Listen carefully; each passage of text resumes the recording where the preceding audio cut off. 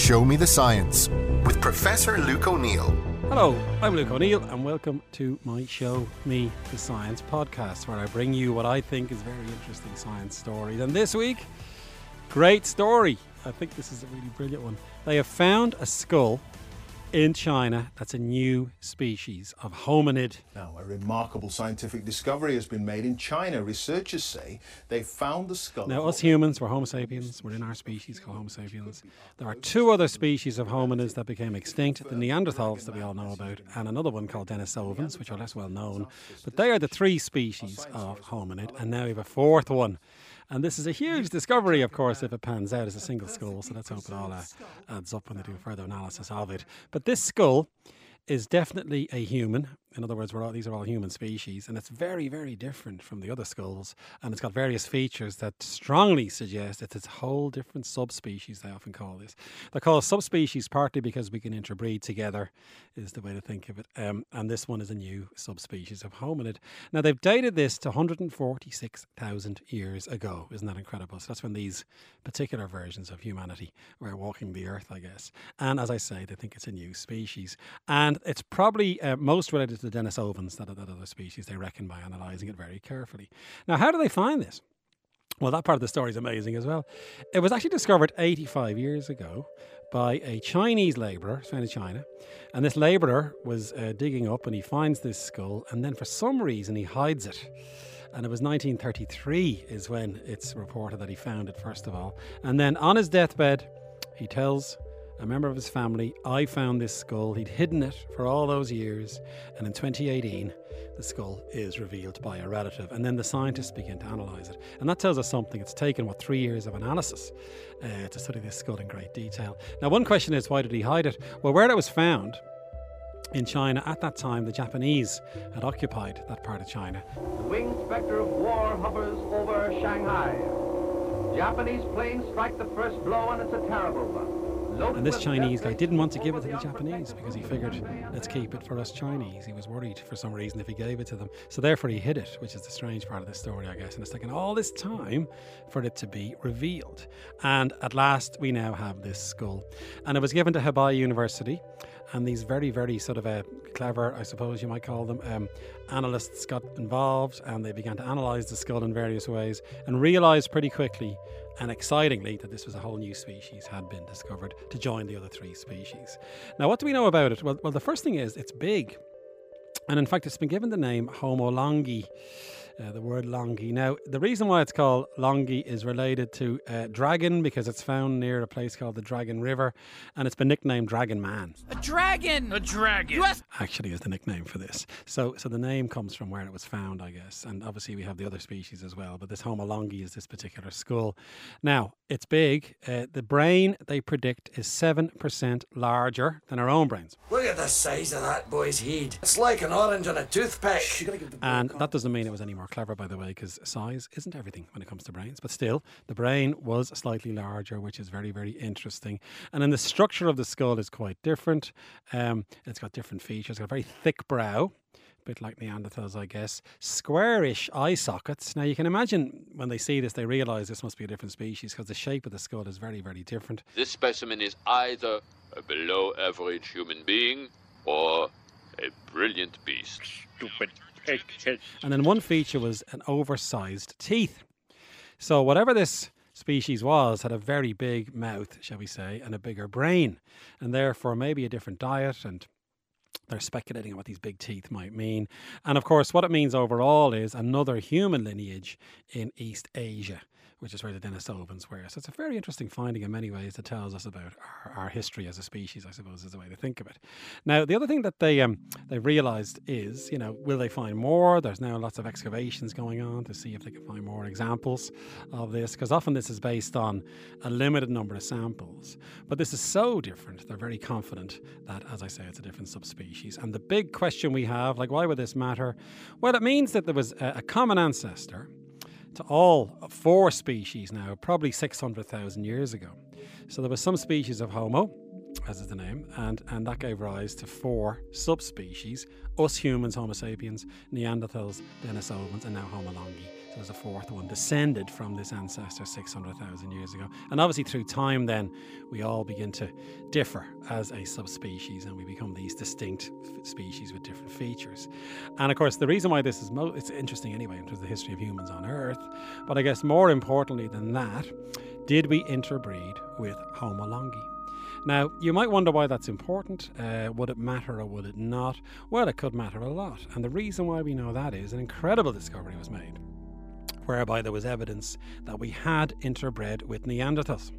Now remember, Neanderthals were in Europe when Homo sapiens left Africa.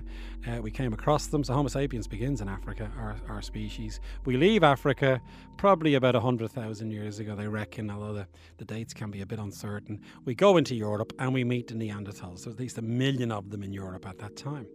And they were quite distinct to us. Again, they had physical features that were a bit different. They were thought to be like a more primitive Homo species. They're changing their opinion on that lately, actually. They probably were quite sophisticated. Gradually, the Neanderthals become extinct. And remember, so did the Denisovans, and now Homo longi, all three of the others become extinct. We don't know any Neanderthals around at the moment. There's always opportunity for jokes here. Maybe there are some Neanderthals in my hometown of Bray, County Wicklow. Sorry, Bray, I didn't mean it. But no, there's no evidence of any Neanderthals anywhere else in the world that became extinct. And one question is, why did these different species become extinct? Did we wipe them out? Of course, there's a chance that we were a bit smarter and we managed to wipe them out. We could have just outbred them, is one idea. Or maybe some infection cropped up and they were more sensitive to the infection than we were. So we don't really know why these different subspecies became extinct. But then when we met them, the big question is, did we actually procreate? Now, this was a bit controversial for a long time. They're so different to us Neanderthals that we probably wouldn't want to have babies with them, as it were. Like early on, and I'm talking maybe 20, 30 years ago, some experts said it's a bit like that a man and a chimpanzee procreated together, and that wouldn't have given rise to a viable species, mind you. But they were so different to us. The question is, did we actually have babies with them? But guess what? DNA analysis says we did. Now, how can this work? Well, they analysed the DNA of Neanderthal samples. They compared that DNA to our DNA, and we share certain genes. So in all likelihood, we got those genes from Neanderthals. And there's a subset of genes in us modern humans, which we got from interbreeding with Neanderthals, and then those genes get passed on down to the generations. They get diluted, of course, because the offspring might continue having sex and procreating with other Homo sapiens, so eventually they dilute out. But still, these genes are extremely interesting because the genes we inherited from Neanderthals, first of all, we inherited genes to do with keratin. Now, keratin is the stuff in your skin, it's in your hair, it's in your nails, and it looks as if the Neanderthals had very robust skin, hair and nails. We think that's because they were living in a pretty harsh environment in Europe at that time. So we inherited the strength in our nails and hair and skin from Neanderthals. That's one set of genes that we inherited. A second one, more importantly, possibly, is certain diseases. Now we know there's certain genes behind, gene variants behind Crohn's disease and behind type 2 diabetes. They were seen in Neanderthals. So we may well have inherited a susceptibility to those inflammatory diseases through Neanderthals. And that's got to be important because obviously if we want new treatments for those diseases, we could study those in more and more detail. And then the other one that's interesting is pale skin. So it turns out that we became pale in Europe because of Neanderthals. They had pale skin. We interbred with them. Those genes gave an advantage and then began to persist in the population. Why would that be? Because in Northern Europe, we need to make vitamin D in our skin. And if your skin is dark, it turns out you can't make quite so much.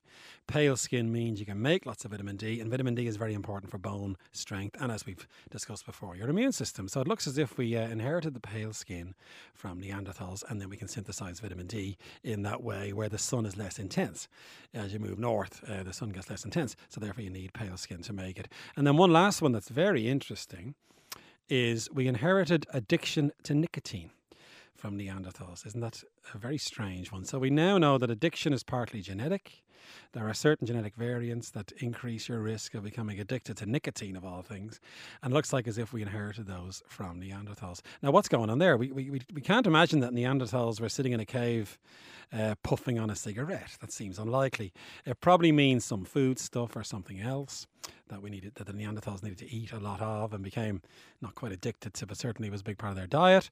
And that then turns into a nicotine addiction is the idea. So it's a strange one, isn't it? And again, that's useful because if we want to come up with new treatments, for addictions, maybe that gene is the one to go after to see if we can affect that gene in various ways. So a set of genes basically that we carry around with us, we inherited from Neanderthals. So we are the product of Homo sapiens coming into Europe, meeting Neanderthals, and then, having sex, and then babies are born, and then we see the whole genes then travel on through the population all the way down to us. So the big question is, did we have a baby, Homo sapiens is the way to put it, with this new species of Homo longi? And we don't know. We can't get DNA out of this sample, it turns out, because it's fossilized.